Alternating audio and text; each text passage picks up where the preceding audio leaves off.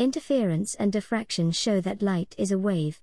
The photoelectric effect shows that light must be a particle. Quantum physics means light can be both a wave and a particle at the same time. Experiments such as shining light through a diffraction grating show us that light must be a wave. Light must diffract through the grating and then interfere constructively and destructively to produce bands of light and dark. Only a wave would be able to do this. A classical particle, like a tennis ball, cannot interfere with another tennis ball to produce one larger one. The photoelectric effect displays that light must be a particle. The experiment shows that light particles, photons, have a one-on-one interaction with an electron on the metal surface. In 1924, physicist Louis de Broglie suggested that particles might exhibit wave properties, such as diffraction. At the time, scientists dismissed his theory. But electron diffraction and other experiments showed de Broglie was right. De Broglie suggested that any particle with a momentum, mv, must have an associated wavelength, lambda, given by Planck's constant over the momentum of the particle, mv.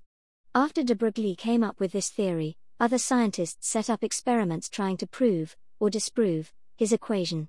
These experiments showed that electrons did diffract like waves through a grating, and had a wavelength equal to what de Broglie had suggested.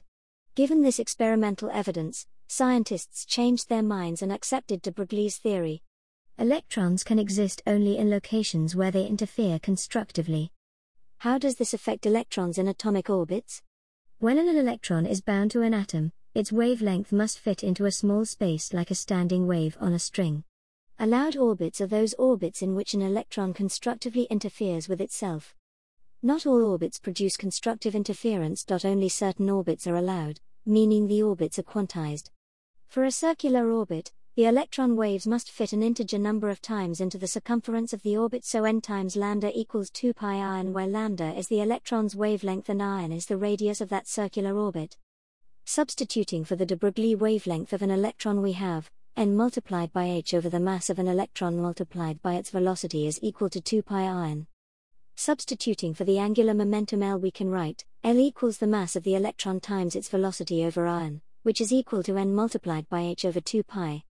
This means the angular momentum for electrons in orbit must be quantized. Hey everyone, thanks for taking the time to listen to this episode. I hope it was useful for your learning.